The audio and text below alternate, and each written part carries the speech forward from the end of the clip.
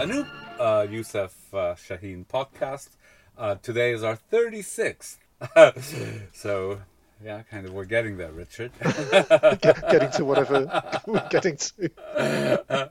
Well, I do think that there's a kind of, you know, an increasing kind of knowledge, expertise, our ability to make Mm. connections is improving. And partly through doing what we're doing today, which is we're not, in fact, looking at Youssef Shaheen film. We're looking at Karnak Cafe, Al Karnak, a film by Ali Badr Khan from 1975 that is a kind of a cause célèbre in its own right, isn't it? That's right. Yeah, yeah. It was very controversial, very popular film, and very controversial film, and Yes. still is quite controversial, I think. It was banned, wasn't it? It was enormously popular, and then was it banned? No, I don't No. think it was banned because it was. I mean, it was censored because it was made under the Sadat presidency, Uh, but it was in favour of the Sadat presidency, so it was kind of had a degree of political influence over it. But yeah, it wasn't censored because it was giving the message that the current government were wanting to give. Okay, so it's a film that's based on a Naquib Mahfouz novel, and Mahfouz is a very interesting figure because he worked with Shaheen on various of his works, and also it's a film that kind of begs comparison to The Sparrow. Yeah. Mm. Yeah. So can you tell us the plot? So yeah, so basically, the film centres on the Karnak Cafe. So it's a cafe in the middle of Cairo. We start off in the late 60s, no, early 70s, I think. And there's been some kind of military exercise, military incident, and people are rushing to hospitals, and there's a doctor, and there's another doctor who's kind of disbarred because he's a morphine addict. Mm, Then we flash back to find out how they got into that position. And mm, so effectively, it's the story of these. At the start of the flashback, it's the story of three students who are regulars at this cafe. So two boys and a girl. I say boys and a girl, but they're yeah, the actors are in their 30s, I think. But anyway, yes. so they visit this cafe. They're having discussions. They're having political discussions and religious discussions. And one night they get taken away by the secret police. And this is under the Nasser presidency. So they're taken away by the secret police, kept by them for weeks, tortured, um, to try and establish that they're members of the Muslim Brotherhood, which they're not.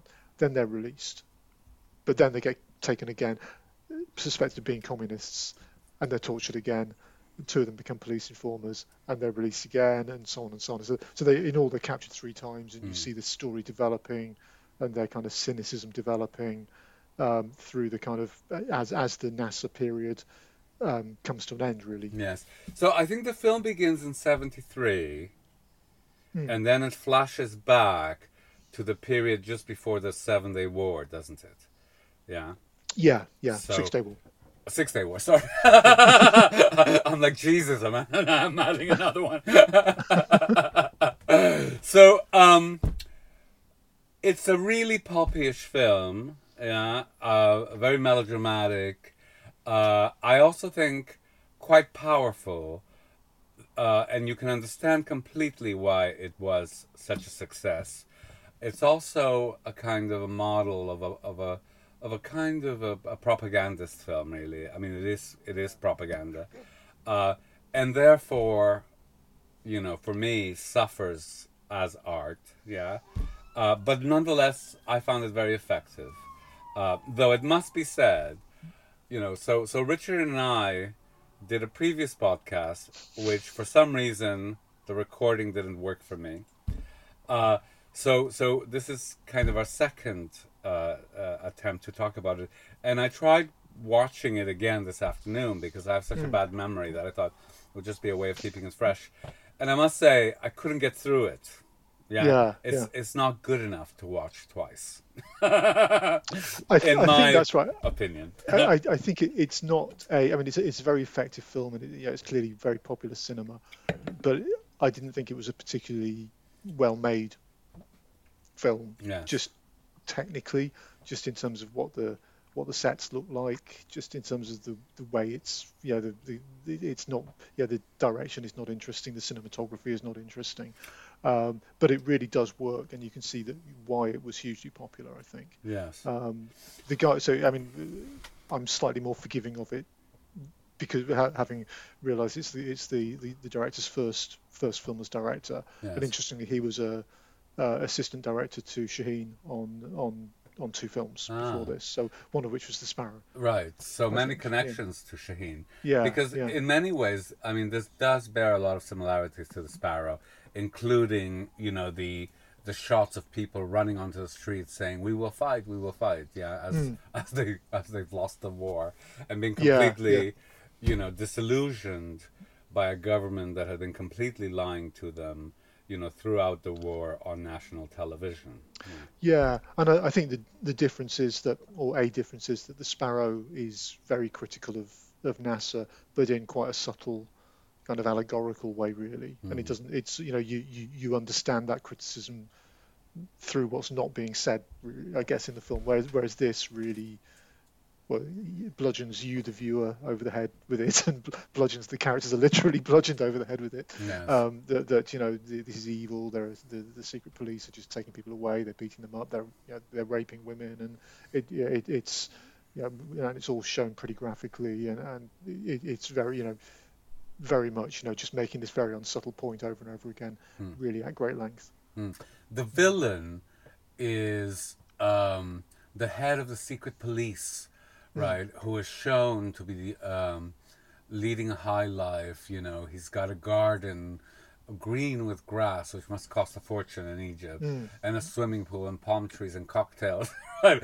As he it's a bit like Casablanca, like where they go, arrest all the usual suspects, right? Like, yeah, it doesn't matter whether you're guilty or not guilty. They just mm, round up people and then kind of, accuse them of whatever, people need to be accused of. Uh, Not caring of the consequences, that mm. it has on, the good citizens that are victims of all of this. And this trope of this all-powerful and terribly nasty secret police is something that one sees in so many cultures that had a post-dictatorship. Yeah. So, Mm, this is a figure that one sees in Spanish cinema, and it's a figure that one sees in Argentinian cinema, yeah, and so on. And so, kind of, here we're seeing it in this film, and also kind of given, I suppose, Nazi tropes, right? At the end, he's just saying, "I was just following orders," right? So, mm. Yeah, the yeah. whole thing of the Nuremberg trials, like, how far does this excuse of just following orders, how far can you take it? Mm, So I found all of that quite interesting. I found, the mixture of melodrama and documentary footage also really effective, though really awful in some ways. Yeah, like, at least for an outsider looking at this, mm. you see the wheels of the propaganda turning in a way that is, not to the film's credit. What did you Yeah, think? I think that's right, and I think it's, as I said, it's very, very, very unsubtly making the point that NASA NASA is bad, Sadat is good, and to an extent, in particular, I don't know what changed with the ending, but the ending was changed, I believe, at the censor's insistence, and you do get this ending, which essentially is saying, oh, luckily everything's fine now, and Yes. um, it's interesting to compare to the book, which we haven't read, but which is available in English. And I was looking tonight. You can find on the publisher's website has got an excerpt of the opening of the novel, and I mean the novel, for a start, the novel's really quite short. It's only about 100 pages, and it seems much more, the novel kind of is set in the cafe, and it's the characters talking about their experiences. So you're not getting, I assume you're not getting these lengthy scenes of torture.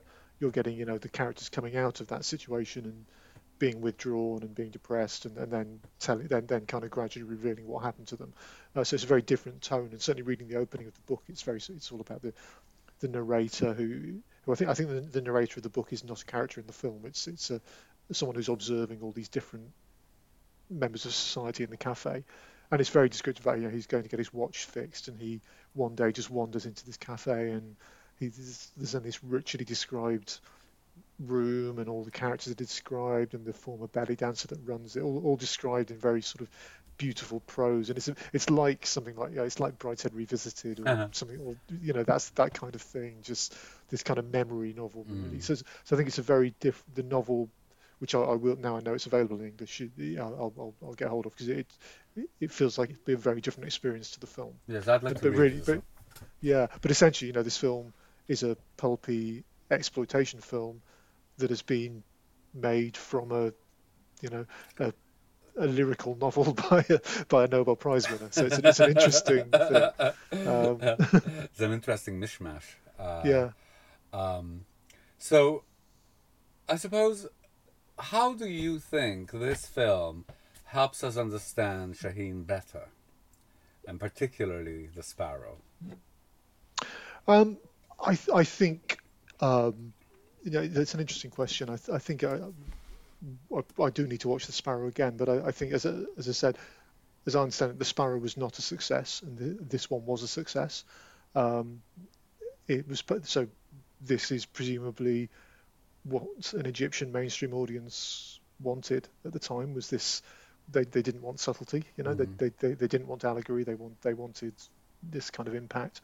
Um, it perhaps shows what particularly given that the director was a former associate of Shaheen's, and some of the key cast were people who'd appeared in Shaheen films and would continue to appear in Shaheen films. This was not a an alien bit of the industry. Mm. They're all interlinked. So it kind of, I guess, shows how perhaps one person, Shaheen disappears into this art house um, way of working, ploughing his own furrow, rather than existing in the popular Egyptian cinema. Mm. Yes, I mean, it's interesting because it's not a poorly made film, Mm, right? I felt, so there was something about it. I mean, my thoughts watching it were, well, first of all, you see the zoom, that was so mm, typical of the cinema of that period, and zooming in and out in kind of a lazy way. But it's also very skilled, if unimaginative. It seemed to me that the camera was always at the right distance away. Yeah, that kind of, it allowed you to identify with the characters, to get to know mm. them, to warm to them, right? But it wasn't doing what Shaheen does, which is simultaneously, dramatizing, the dynamics of the interactions between characters. Yeah, but also in the way that he filmed it, he was also saying something about, how you were watching it is also saying something about what you're watching, and actually almost indistinguishable from it, really. And there's a poetic layering that, Mm. the compositions, or, the decor, the costumes, or an insert or whatever brings to the drama that is largely absent from Al Yeah, Karnak. which I think is why, for instance, with a Shaheen film like The Sparrow or like Dawn of a New Day, you can, even if you don't know anything about the context, the social and political context of it, you can still enjoy it as a film. Mm. It's still a kind of rich experience in a way that I think this one you kind of need to really see any point to it at all. You need to understand what was going on in Egyptian politics at this time. I think Mm. otherwise it's just, or you just watch it as a kind of trashy 70s exploitation film, because But I mean, I think even as a trashy 70s, let's not say exploitation, because actually it's a bit better than that. Well, mm, yeah, like, I mean, I think it's like a melodrama,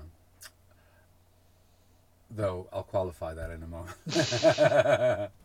So, but what I liked is that it evokes the milieu very well. So you go into the mm, cafe, you have the belly dancer, and she's like a very romantic kind of person, and sensitive, and, in love with Hilmi, this man mm, who's much too young for her. And maybe yeah, she, is a bit silly over that. But you also get the feeling that, the cafe itself is you know, it's kind of like what you imagine in Spain in the 20s, or the tertulias, or, you know, cafes in Samuel Pepys' Mm. time, right? You know, it's like it's a place for discussion of ideas and art and politics Yeah, and it's kind of it's a salon kind of yeah, you thing, know, yeah. it's a place where you go to chat about the important events of the day. And I think that's from the brief excerpt of the book I looked at tonight. It feels like the book, like kind of almost the cafe is a character in the book. It's Yeah. sort of so richly described, and I think you don't so much get that feeling here. But I think clearly that's the point. This is a social centre, and it's a political and cultural centre, and it's gathered together these people from different backgrounds. So there's a you know there's a there are the three medical the medical students. There's a politics student. There's the kind of middle-aged academic. There's various people. There are people who've done various different things and are now working in the cafe, and then they're kind of just sketched in the film. But I presume there's more. The book I think centers on more of the characters. Mm. Um, Yeah, the story's told very. The film is very different because it begins as a flashback, mm, right? So what happens is we have our hero, who's Ishmael, who's played by Noor El Sharif. Um, you know, and we're told he's a morphine addict and a homeless person, and but there's a bombing, and he wants to help, and he gets his old neighborhood childhood girlfriend, Zainab, who's played by Suad Husni, to allow him in to the hospital. The head of the hospital says no, he stole our morphine or whatever, right? And mm, then, the story is a flashback about, how this man became so broken down. And of mm. course, what the film tells you is that it wasn't just him alone, it was all of his classmates as well, and it was done by the state, and it was Yeah. really horrible, right? Mm. And one of the horrors is that he let himself be broken to protect Zainab, who ended up getting raped in Mm. for the time, what must have been a very graphic way. Yeah. Yeah, we should talk about that because it's a scene that so the torture scenes and do go on for quite a long time, and then there's this rape scene, which is the way it's filmed to me feels quite gratuitous. It's not, I mean, it's not by kind of European or American standards, it's not that explicit in terms of what is shown, but it goes on for a long time, and I think it goes on for longer than it actually needs to make the point that's being made. Um, and certainly from what I've read about the film and the reception of the film, it's still you sort of get references to Al Karnak with that notorious assault scene. Mm. But what's interesting, which I didn't realize until this evening when I was sort of just reading up on the film, is that Suad Hosni was married to the director. So they'd been married since 1970. And they were married for about another 5 years after this film was made. So that sort of I don't know whether that makes me view that scene differently. I guess in terms of the circumstances in which it was filmed, Mm. there'd Mm. be a level of trust between the actor and the director. Perhaps this is not an unknown actress put in that position. But What made me see the scene differently is reading that Swat Husni had been in show business since the age of 3, and, mm, and presumably had been a child star. Yeah, and it made me wonder. So, was that like, I don't know, seeing, Shirley Temple raped in a film, or seeing Judy Garland raped in a film? Was she? Did it? What? Yeah. what's just occurred to me is that it's not completely like, but it's a little bit like those films that Julie Andrews made with Blake Edwards, who is her Ah. husband, like SOB, where Yeah. Yeah. she has a topless scene, and that was kind of incredibly shocking because that was Julie Andrews, Yeah. Yes. and it was kind of Julie Andrews directed by her husband. But yeah, you're right. She was such a big star, and she, as you say, she'd been acting since she was a child. I imagine it must have made that scene even more shocking. Yes, because I do think it's different. Julie Andrews. Although actually, I suppose it's different in Britain, where she was mm, a child star, but she wasn't a child movie star. Yeah. No, no. So I do think, to have someone who was known and beloved since she was a child, and then show her being raped, that must have been extraordinarily powerful. Yeah, Mm, mm, particularly when the film shows it as this one does. Yeah, you say yeah. the scenes last too long. It kind of, the film does. I mean, what so. Whereas before I was saying it's melodramatic, but not exploitative, there are actually elements that are really exploitative, including the rape scene, and Yeah. also all of those scenes of gratuitous whippings. Like, Yeah. Yeah. everybody gets whipped, and they get whipped like forever. And there's something kind of, pulpy and too much about that. Yeah, It's yeah. it's You don't. pornographic. It feels Yeah. Yeah. pornographic. Yeah. Because you don't need to. You need to make. You can see why he's making clear that this happened.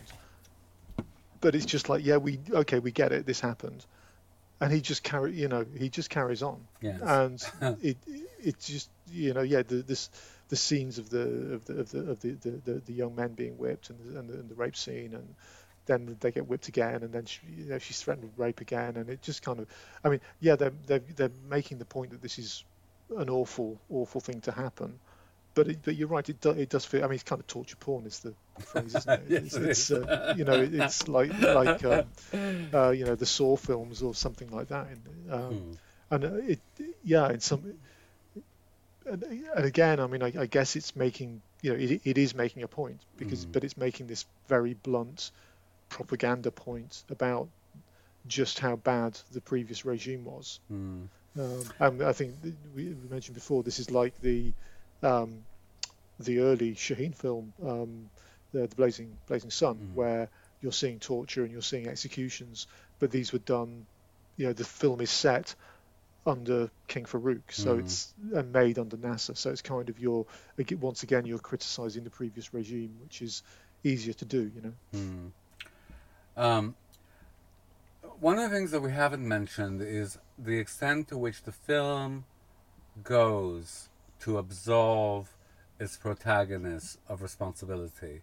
So, our leading couple, Zainab and Ishmael, are completely innocent, right? But that doesn't mean that well, in a way, they're all innocent, right? But one of them, Hilmi, is in fact involved in a communist cell.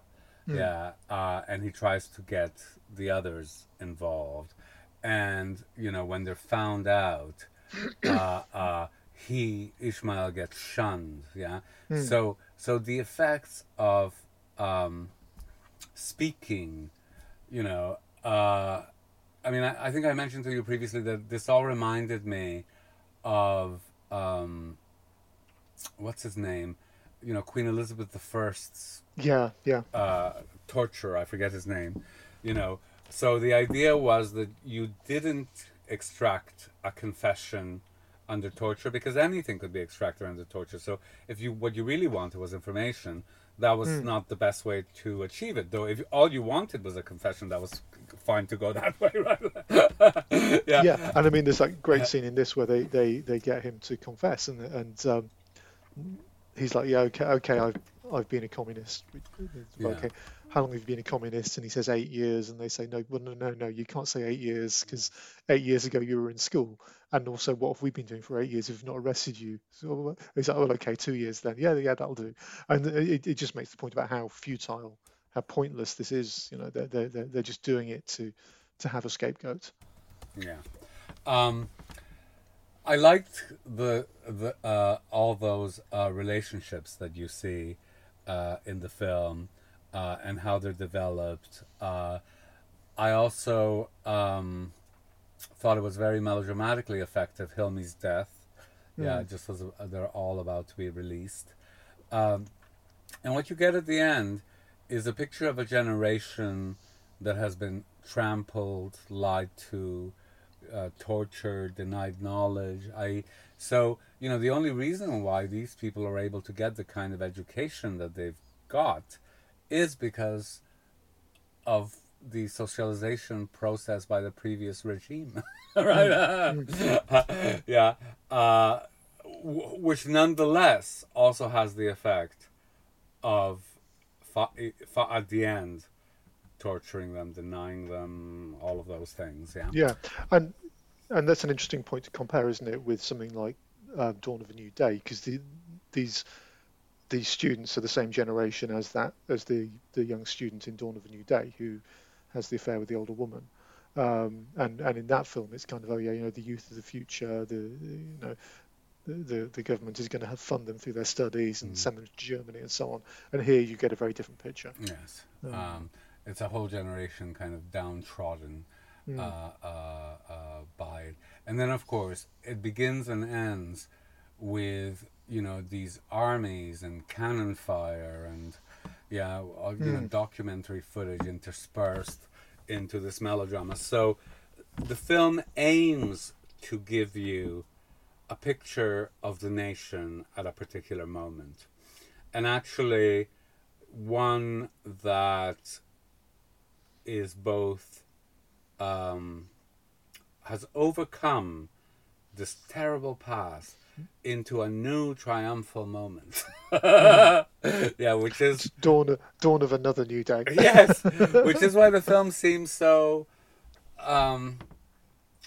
I mean, it's maybe too strong a word, but I was going to say that it has a kind of a fascist aesthetic, you know, only in that manipulation of emotion and that, you know, mixing of documentary and real footage to particular emotive ends to rouse people. And because this is a film that has been, you know, made in the way it's been made at the behest to an extent of the current government. And there's a couple of interesting links that we'll include on the blog. So there's a New York Times article from the time where it's not a review, it's talking about it's kind of a journalist talking about the audience response to it, and like, for example, saying that like, for a start, the real character that the police chief is based on tried to get the film banned but failed. But it does talk about, you know, it's a landmark of denasserization, a slow process by which the Sadat regime has been debunking what it calls the negative aspects of Nasserism. So, you know, it's very much of a time. It says, you know, one day the regulars are arrested and, quote, gone away for half an hour, as one of their friends puts it, in a time-honoured local euphemism that makes the audience laugh and jeer. So that's presumably the cinema audience are like, they know exactly what that means because that's happened to them or their friends. Yes. But the other article we found is a review of the novel when the novel was translated into English about 10 years ago, and apparently there's an afterword in the novel, which hopefully is in the edition we can get hold of, where the translator effectively does some pretty brutal criticisms of the film, and, you know, the liberties that the film took with the book, because essentially I'm sure the book is much more nuanced, and the book is, I'm sure, not making the point that, oh well, hey, luckily everything's okay now because President Sadat has sorted out every problem that Egypt had. I'm sure the novel is not saying that, but that's the message you get at the end of the film, really. I really appreciated watching what is clearly a commercial venture done in a melodramatic and kind of, you know, pulpy way, you know, and clearly one of the great successes of the day. And it's a really good context from which my appreciation of Shaheen increases. Yeah, because obviously what he's doing is much more difficult to set up, to get funding, to, you know, and also a much, much harder sell. Yeah. So is there anything that you want to add before we wrap up? I don't think so. I think we've covered the pros and cons of this film. It is worth a look. It's not commercially available, as far as I'm aware, in the UK. It's on YouTube, but without subtitles. But I'm sure, you know, if you hunt, you'll be able to find subtitles. And yes. Yeah. I really appreciated seeing it, and I would recommend that others interested in Egyptian cinema in general, or Youssef Chahine in particular, have a look. But as I said, I tried to watch it twice, and I just couldn't. So once was enough. Yeah. All right. Thank you very much for listening. We are the Youssef Chahine podcast, and we will return in a week or so's time. Thank you very much for listening. Thank you.